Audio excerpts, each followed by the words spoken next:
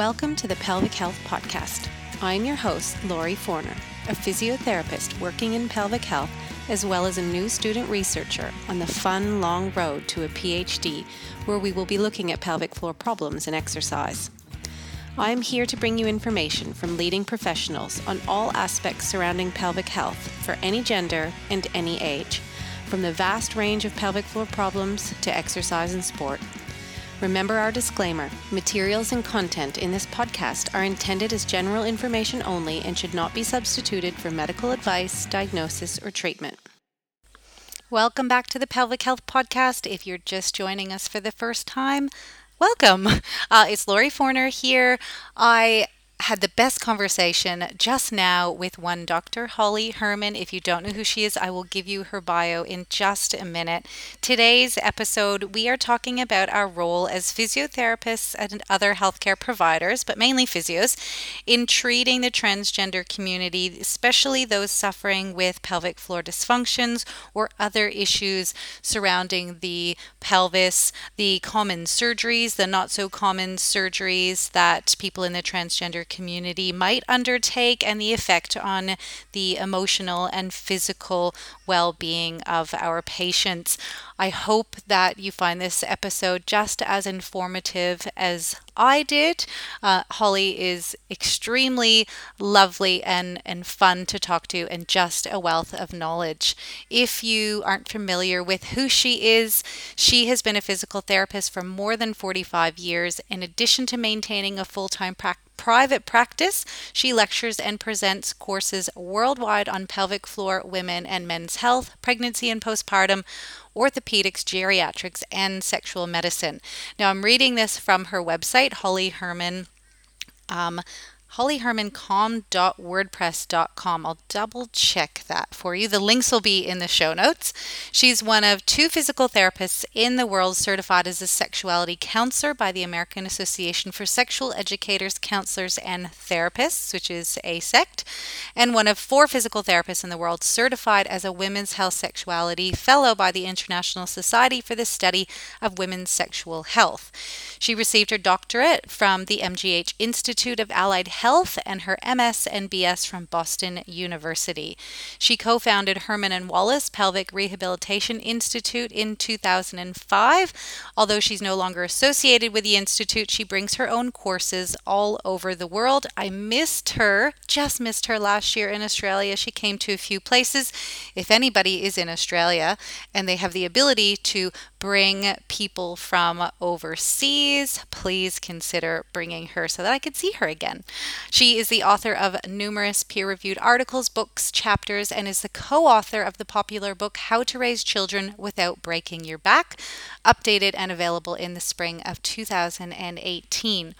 She's been a full-time faculty member of the Northeastern University Physical Therapy Department, clinical instructor of the Boston University Physical Therapy Clinic, part-time instructor at Simmons College, guest lecturer at other colleges, universities, and hospitals. She serves on the boards of many foundations that promote women's and men's health. She's an article reviewer for the Journal of Sexual Medicine, Urologic Nursing, and the JOWHPT.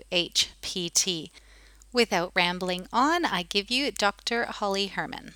Even though everybody should know who you are and your background, I would still love for you to tell me, because I've read about your background, but I still don't know a lot or enough, I think. So I would love for you to talk a little bit about your background and then how you got into focusing on people in the transgender community, which is what I really wanted to focus on today. So thank you for coming. Thank you very much for having me, and also for having this topic. It is growing, and really physical therapy can be such an integral part of an interdisciplinary team that can really make a difference. And I go and I speak to surgeons, I speak to general practitioners. They have no idea what we can do. None. And so therefore the idea of having you use your format and your podcast and your famousness in order to talk about this topic. Thank you. Thank you. Well, thank you. So how did you get into this area? Take me back. Yes. Well, I was working at a elder care facility in Boston, and people weren't going home. So I said to the my boss, I'm going to burn out. And so she said, there was a pediatric program. So I went back to school. I learned about pediatrics. Half my day was with 2 month olds and 92-year olds. And then when I was working with the kids, I would say to the mothers, how are you? And every one of them burst out crying and said, nobody has ever asked. Nobody, I'm leaking urine. I can't have sex. My shoes don't fit. I'm having pain. And I thought, oh, this is who I want to work with.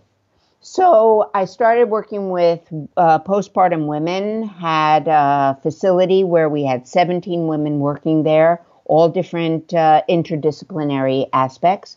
And then from there, it got into pelvic pain. It got into urinary incontinence. So there were 400 nurses and me. They're all talking about medication. And I'm thinking, well, why don't you just work on the muscles, right? I mean, change it. And so from there, it went into postpartum, it went into men, it went into all different aspects of orthopedic care and also bowel, bladder, and sexual function. And because I was working in the pelvis, I went and became a sexual counselor and became certified. And from there, really saw that the LGBTQAI community is just never addressed. So really wanted to make it so that people, particularly physical therapists, had the knowledge. Because in 2018, there was one facility in Boston that was doing surgeries. Now there are 6. Wow. Just in Boston. Just in Oh, Boston. wow. At Mount Sinai Hospital in New York City, they did 100 vaginoplasties, and we'll talk about that in a moment, in 10 years. And now they own 8 facilities, and they are doing 30 different affirming per month. So, sorry, 30 a month. So we really, 30 Yeah. a month. Yeah. So we really are needed. We're needed everywhere. And practically everybody knows somebody who's transgender or who is in some way gender non-conforming, non-binary. And binary means either male or female. And so there are 50 different ways to describe who you are. Yeah. And so I guess a big part of what I wanted to get into, like you said, we'll talk about some of the common surgeries and really how common surgery would be within that community. But our role is physios, and there's other healthcare professionals that listen too. So there's doctors, fitness professionals. Today we'll focus on physio, but knowing that they're listening, but knowing what our role is in treating people in the transgender community that are suffering mainly any issues around the pelvis, but also with pelvic floor disorders.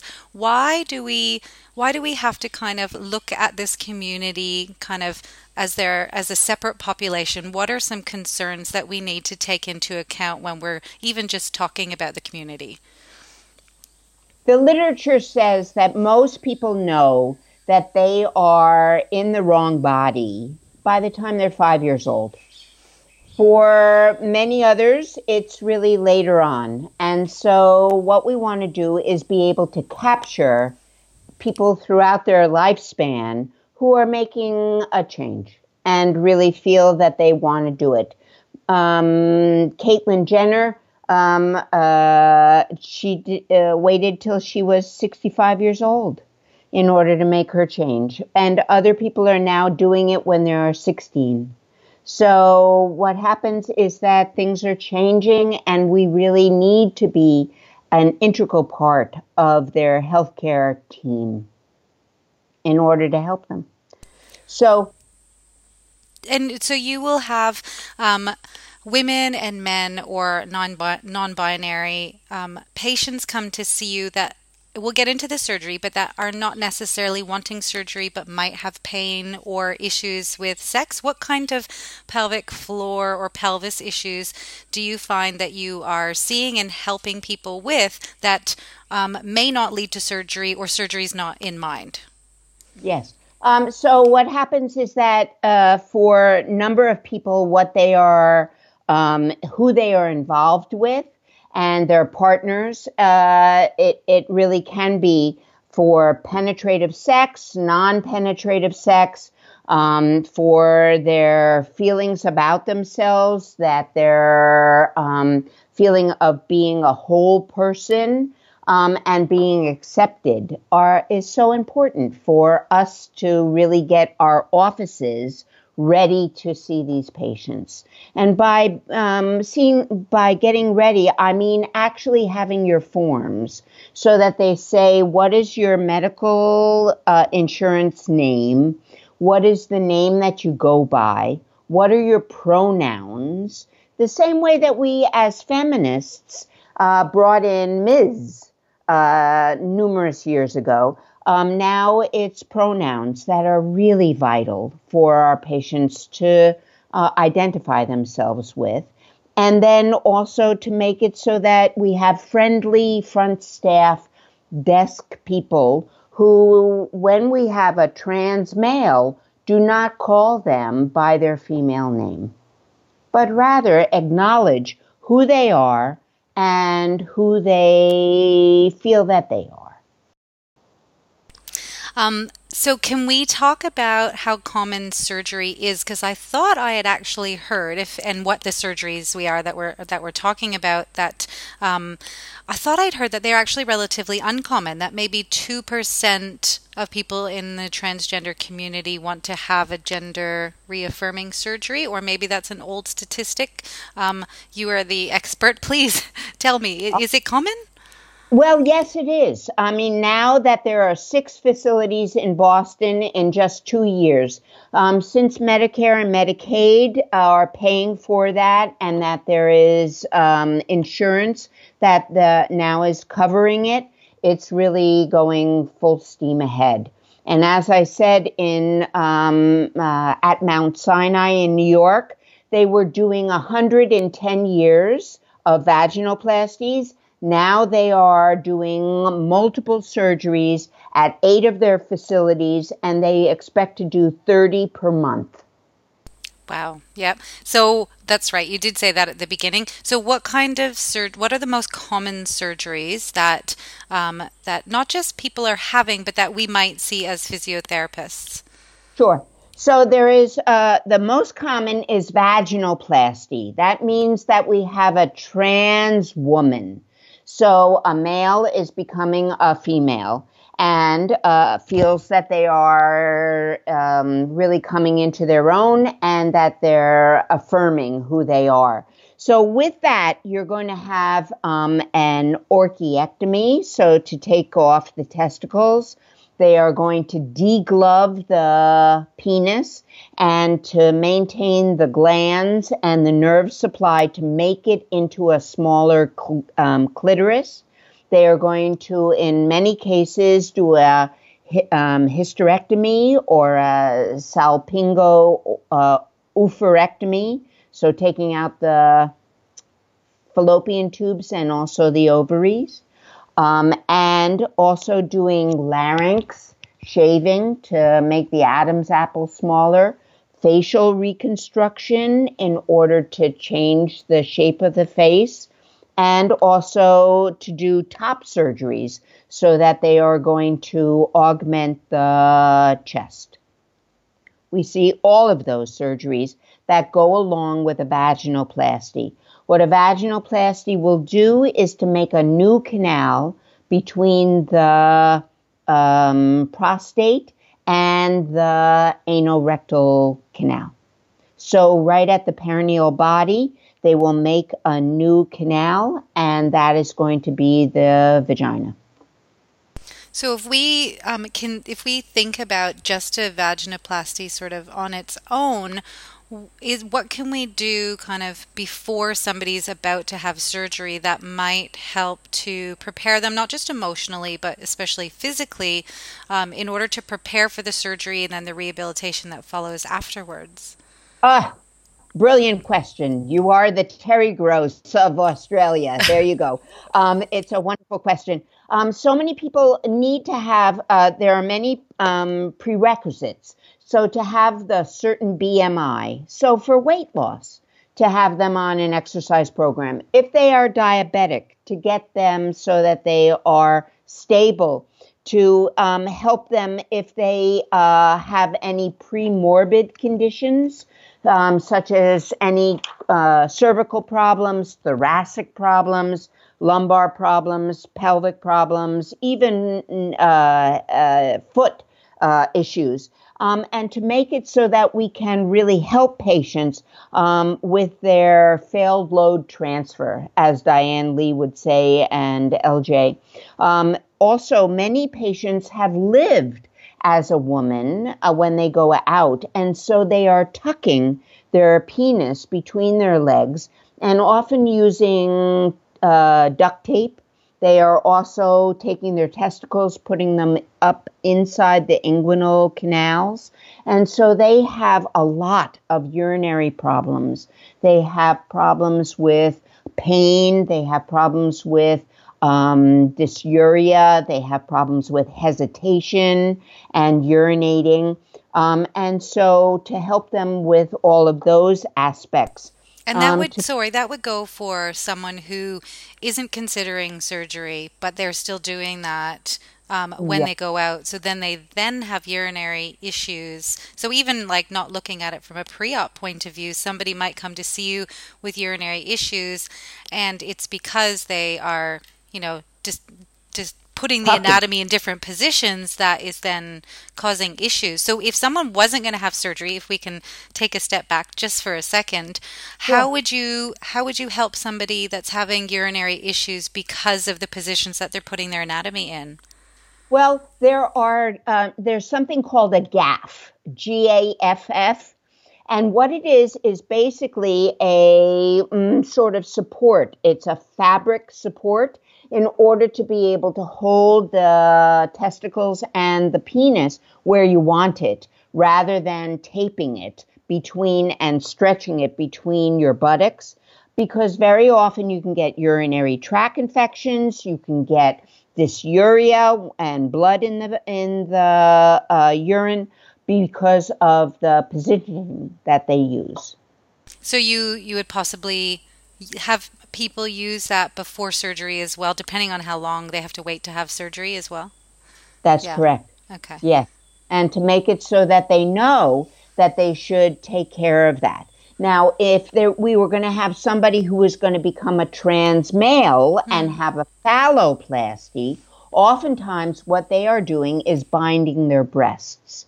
So they really are having problems with breathing. They are having problems with their pelvic floor because there's too much pressure that's coming from above and pressing down on the pelvic floor. They are not, and they're wearing their binders between 8 and 12 hours a day.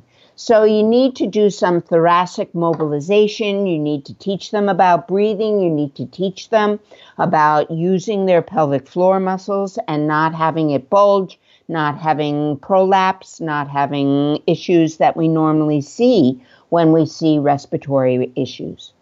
So you want to address all of this before somebody decides to have surgery as well? Definitely. Yeah. Definitely. Yep. And preoperatively, Jo Melios just did her thesis, her PhD thesis on preoperative work with prostatectomy. And we know that for that surgery, that there's much better outcomes. So for all of our patients that are going to have surgery or are going to live in a different gender or their affirming gender, that they're going to do something to their genitals, we have to teach them what to do. If somebody is becoming trans woman, do they leave the prostate? Yes. Okay. But with the hormones, what it does is shrink it so that it's really quite small when you're going to be doing your internal examination. You'll come right upon it. It's right there as soon as you enter into the new vaginal canal. And then you go past it and help them with dilation. They need to do, for a vaginoplasty, they need to dilate every single day. Otherwise, the penile inversion will come, the tissue will come and stick together, and they'll lose their canal. Yep. How soon would you start something like that after surgery? So if somebody has surgery, what happens kind of in the first month compared to a few months down the track? Yes, we're going to actually teach them how to do their dilation 3 days after they have had their surgery. Yep.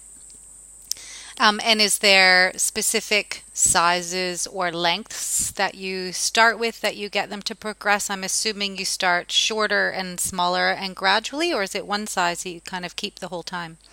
There is a standard for vaginoplasties that the vaginal canal is 15 centimeters. And so there are certain kinds of dilators that are made by the Sole Source company.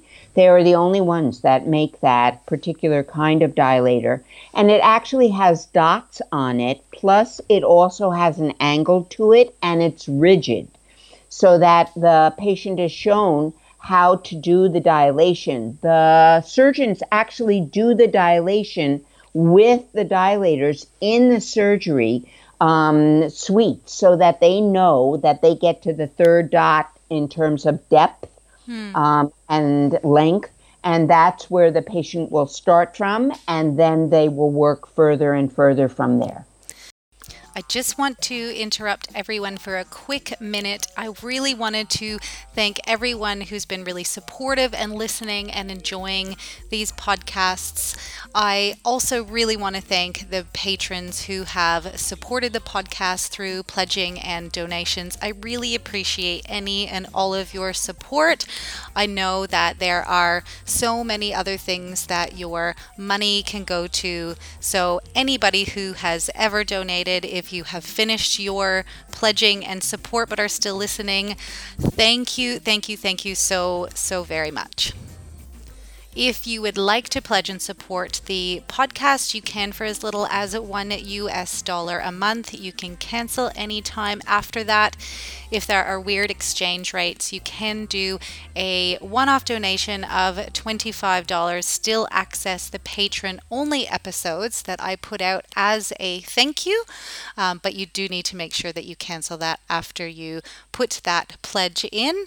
And I really hope that everybody's having a good start to 2020 and you continue to enjoy the episodes all year. So again, thank you so much, everyone.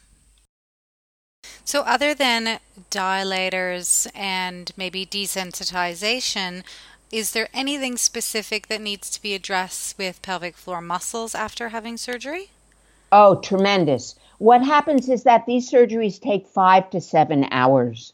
And so if they have not moved their legs during the operation, they can have femoral neuropathies, they can have ilioinguinal, iliohypogastric neuropathies, because their legs have been in a bent position and flexed for so many hours. So my job as an interdisciplinary team member is to educate the surgeons that they need to change the leg positions during the surgery so that we don't get femoral neuropathies or other nerve impingements. Wow, how many doctors don't think about that? All of them. All of them. Honestly, they don't. They really don't. They never think about it. They don't think about the fact that after an hour and a half, a nerve is demyelinated if it's up at a certain position, inflection, and also abduction, and that's the position that they have them in.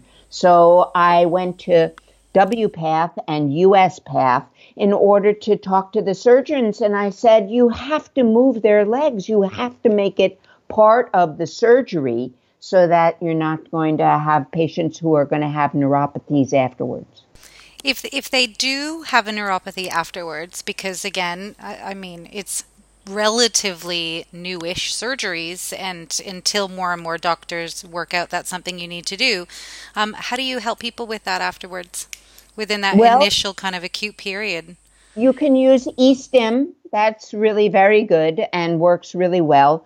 Um, you can make it so that you are going to teach them how not to develop a limp, because once a person has a limp, it's so hard to get rid of, and to help them to improve the blood supply so that they have remyelinization. It's only 1 millimeter per month that it grows, but still you can help them and make it so that they're not going to have too many issues afterwards.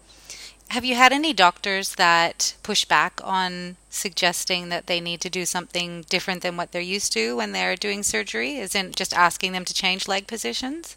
No, So no. having the conversation with your patient even pre-op and having them discuss it with their doctor might be helpful as well. Yes, Yeah. everybody has something that's orthopedic Yeah. preoperatively. Everybody has something.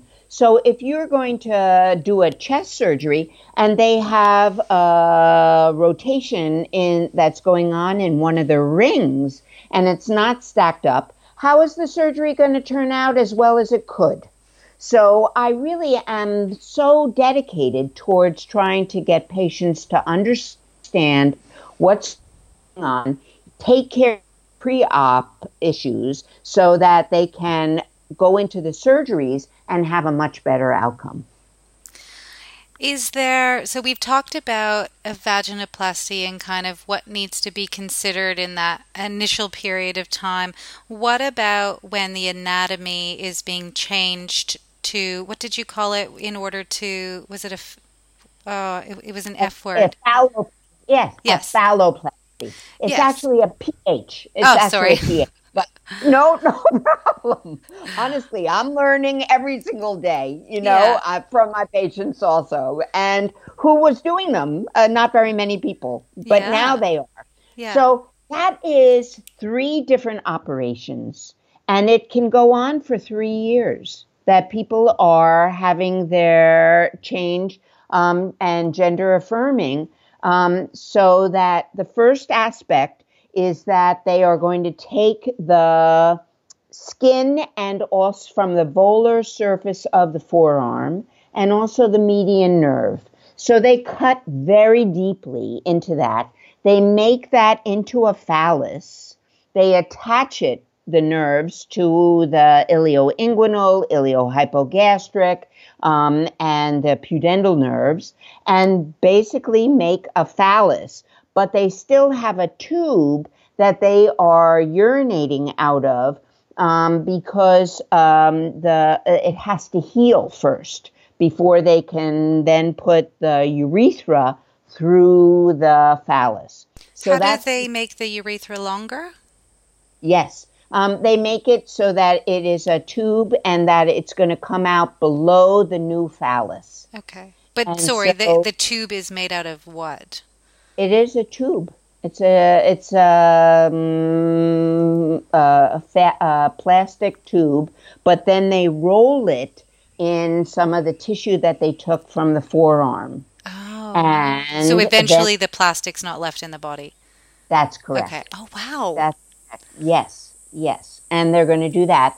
They also have to put in testicular implants. Hmm. They have to also make it so that once everything is assembled after 2 or 3 of the surgeries, that then they're going to have an erectile penis, so that they have to put in a pump, pump in order to make it so that the reservoir is in the testicles and also in the abdomen, and they have to pump it up in order to have a rigid phallus. So you said it takes 3 years or 3 surgeries? How long does... 3 surgeries. Yeah. Oftentimes it takes a year for Yeah. each surgery to heal. Yeah. In some places, like Thailand and also many other places in the Far East, that they can do things much quicker, but people oftentimes have some problems. So that's what happens. Is there any long-term urinary issues after having that surgery that physio can help with or that we need to be aware of? Yes, I'm working with a patient right now who has a phalloplasty and also is having some issues with the fact that they're not able to urinate very well. And so what happened was that some of the adductor muscles got tight, which are going to be utilized in order to attach to the urethra. And also what we're seeing is patients who have swelling and lymph problems. So lymph drainage, lots of stretching, lots of scar work, lots of help in order to teach people how to relax their muscles. So, I mean, because the homunculus still thinks that they have either a vagina or the homunculus still thinks that they have a penis that turned into a vagina. So we're seeing all different kinds of ways that people are now changed in terms of their genitals, but nobody has showed them how to use their muscles. Nobody has shown them how to position themselves for sex. Nobody has shown them how to position themselves in order to pee, standing up or sitting down. So we really have quite a lot that we can show people in terms of bowel, bladder, and sexual function. Well, because you're a sexual counselor as well, does that limit what you are allowed to do with manual therapy? No. Okay. No, I don't bill as a sexual counselor. Okay. I am licensed as a physical therapist, but being a sexual counselor, I feel so much more comfortable Yeah. asking them what body part is matching up with another body part with your partners or partner. What Yeah. body part are you having issues with? What can you tell me? Can you tell me anything that if I knew it, I could treat you better? Yeah. Yeah, which is a great way to put it. Yeah. That way, people say, oh, yes, yes, yes, I'm having this. I'm having hemorrhoids. I'm having anal fissures. I'm having, all different kinds of pain. I'm having burning when I have it. You can't just ask for pain. You have to be like a NyQuil commercial. Yeah. You have to say, are you having burning, prickling, aching, soreness, numbness, tenderness, Here, pain? here, here, and here. Yeah. Yeah. And so you find out more. Yeah. You were saying about how your homunculus still thinks that you have the body part you had originally. Does that ever change? We know the brain is plastic, but how much does that change? Do we know? Yes. I actually have many patients who have vaginoplasty who just really had a new canal, but never were taught how to use their pelvic floor muscles, never thought to be able to release and then also lengthen the pelvic floor muscles. Everybody always thinks about just strengthening, and doing a concentric contraction rather than doing eccentric contraction or being able to make it so that you have the flexibility in your muscles to then generate enough strength and tension from a relaxed or a lengthened muscle to make it so that it can work better. I would assume that after any kind of traumatic surgery, more people would have increased tension and difficulty relaxing than Totally. overt weakness. Plus, I mean, they've been living different lives. I mean, I know people who go to work as a male and then go out at night as a female, who go out to work as a female and go out at night as a male with a packer so that they have a bulge in their pants or that they are, in some way doing something to their genitals or binding their breasts or augmenting their breasts. So Yes. Yeah. So the more they think about pelvic floor function and relaxing and breathing and looking at their part, their new anatomy, does all of that eventually allow the homunculus in the brain to have a new picture of what is now there, or will that always kind of be, how much can we change? A lot. Everything. It really can. It can make it so that people are able to be orgasmic, that they are able, with their new genitalia, that they are able to penetrate their partner with their new genitalia and have an orgasm. So, and be sad, even more important than just an orgasm is that they are really satisfied with their sexual experience, that they are satisfied with their presentation of who they are, and that they feel whole. Now, so we've talked about urinary function, we've talked about sexual function. How does either surgery or any of it affect bowel function, or does it? Yes, brilliant. What happens is that many of these patients have been on different kinds of medications, that they've been, really very worried about how they are living their lives. And so constipation is an enormous problem. Also, TMJ is an enormous problem.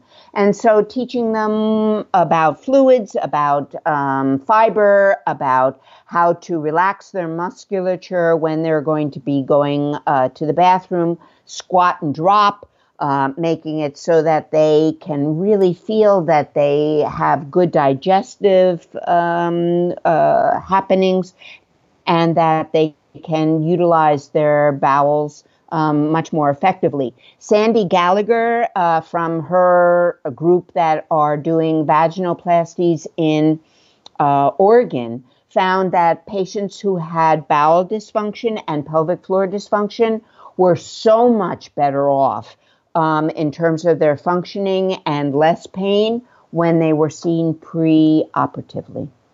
Marike also saw that, and Joe Milios, as I said. Do we know any statistics on post-surgery and persistent pelvic pain? No, not at this point, because not very many surgeons, they're sending them to their GPs, and their GPs are just giving them the dilators or sending them to the nurses that are part of the program. And so we really don't have very good statistics in terms of pain and lack of functioning. So this is why I would really like it, so that we're all taking the same information pre-operatively and that also post-operatively, so that we can really show that physical therapy is an integral part of the healthcare team for all of these patients. So have you developed an assessment or a course around this? I should know this, but I don't. Do you have a course specifically for this? Yes, actually, there is a nurse that is part of the interdisciplinary team, and also 3 other physical therapists. Christy Ciesla, Christina Fitzgerald, and Alexandra Papele. We taught in Chicago, in New York, in San Francisco, and in Boston, and we were able to train over 200 physical therapists what to do with the transgender, non-binary, non-conforming population. From a pelvic health perspective or everywhere? Yeah, from a pelvic health perspective, but we also covered the top surgeries, and we also covered facial reconstructions and cranial work. Yeah. And I mean, we didn't even discuss pre and post-op for top surgeries. So what surgeries, you were saying you would have breasts removed or breasts put on? Yes, augmented. Yeah. So it's called breast augmentation, or it's breast reconstruction and removal. And, I just have a patient right now who is 8 years post breast removal because he is a trans male. And he took up a new sport of athletics with silks, and found that he was having tremendous pain in his thorax. So nobody had ever taught him about scar release and also realigning the rings in order to make it so that he could have a better result. Wow. Is there any other resources that are good to point people towards other than your course, especially those who aren't in America? Yes, there are lots of people that are doing other things. There are other courseworks through Tracy Scher's group. Heather is doing a course that is really wonderful, and she's been doing it also with Sandy. There are a number of other people who are doing it all throughout Europe. And wanting to get people to know how physical therapy can help. Are there any kind of big take-home messages that you want physios or other healthcare providers to know with regards to the transgender community or surgeries surrounding that? Yes, that there's not only vaginoplasties and phalloplasties, but there's something called a metoidioplasty, which is a urethral lengthening. So it's turning the person into a trans male, or affirming them into a trans male, but it's not doing quite as much of a surgery. It doesn't take as many years, doesn't take as many surgeries, and they can pee standing up, so that they feel really very satisfied with a metoidioplasty. And then they can have testicles implanted or not. So there are so many variations. There are people who have had just their top surgery, just their facial, just their larynx shaved, and not even gone for bottom surgeries or the other ones that we see that are so common for people who really want to have gender affirmation. But we can really help a lot of people in order to, through the LGBTQAI community, to show that we are friendly, that we are knowledgeable, that we are accepting, that we are inclusive, that we have forms that they can fill out, that they can feel, that they can be open and honest. The statistics on people not telling from the LGBTQAI community is 50%, that they do not tell their healthcare professionals problems that they're having. So as physical therapists, we spend more time. We are hands-on. We are knowledgeable that what's going on in the cranium or going on in the foot can really affect what's going on in the pelvis. We are knowledgeable for really being able to help people with their breathing, with their preoperative, with intraoperative, with postoperative. So the take-home message is that nobody should be scared of working with anybody from these communities, that you can really help them and they need help. And that we are some of the best people, because even sexual therapists are not allowed to look or touch people. And psychotherapists, the same thing. So here we are, we're licensed to touch, we have knowledge about biomechanics, orthopedics is pelvic floor, pelvic floor is orthopedics, brain science is pelvic floor, everything is all integrated, and that we should really go out and give lectures and really be willing and wonderful to these patients and be helpful. Thank you. Do you find that you have to also lecture the medical community, as in you said some GPs will just give them dilators. So Are they aware that physiotherapists can help a great deal in this area? I have to tell you that nobody knows what we do. Nobody. It should be on every bus. Every Yeah. bus should say, having orgasmic problems, see a PT. Yeah. Having having pelvic issues, see a PT. Now, PT in Australia is personal trainer, um, Ah, so but a you mean physio, a a physical physio. therapist, physio? Yes, Yes. physio. Yes, absolutely. Yeah. And also that we should be uniting all of the healthcare professions to really come together Hmm. to help this population. There are 50 different ways to express your gender on Facebook, on Google. So everybody is trying to find their way. And to make it so that you are lecturing anybody that you can find in the healthcare community about how physical therapy can help this population of lesbians, gay, bisexual, transgender, queer, asexual, who are maybe thinking about being sexual and want to learn about what to do, and intersex. We are the healthcare profession that really can tie everybody together. Yeah, we almost need to change the name from physical therapy because it's not just physical. There's so much of the psychological and emotional side that we address, but again, not just in a physical way. So sometimes I think the name throws us. That's why I like physiotherapy, just because it's not. I It doesn't I love sound it. purely physical. Right, right, right.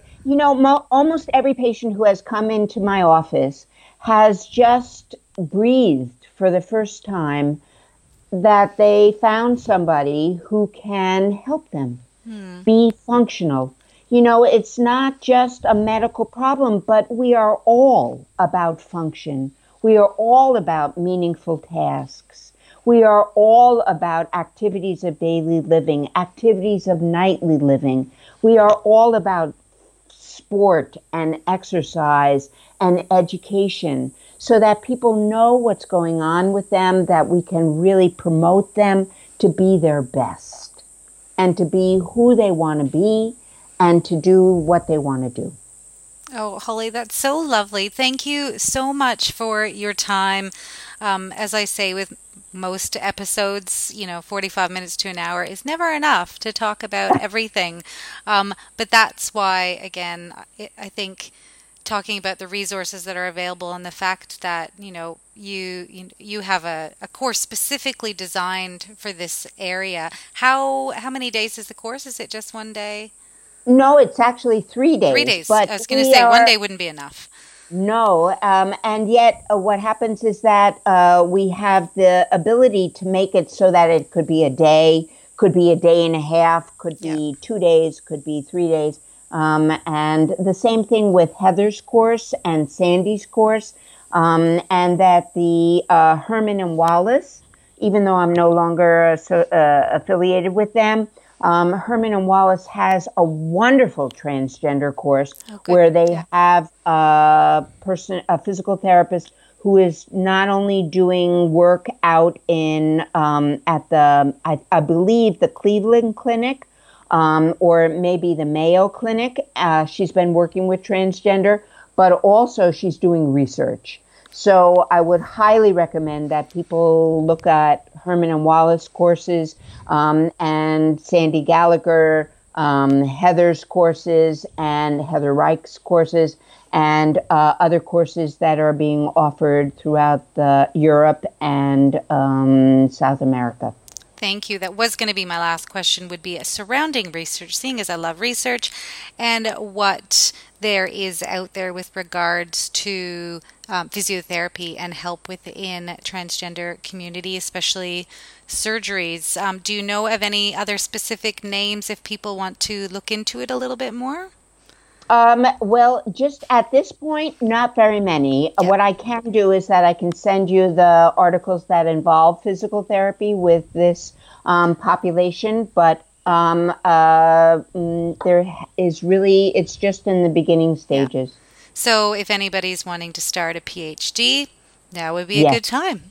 Oh my goodness, absolutely. It really is. It's and not only for just the transgender, but also for the rest of the populations that are not being treated as well as they could be. Yeah. Thank you so much for your time. Thank you. Thank you for your expertise. Thank you for your knowledge. Thank you for your brilliance and your enthusiasm for really bringing so many different issues to light, and particularly this one.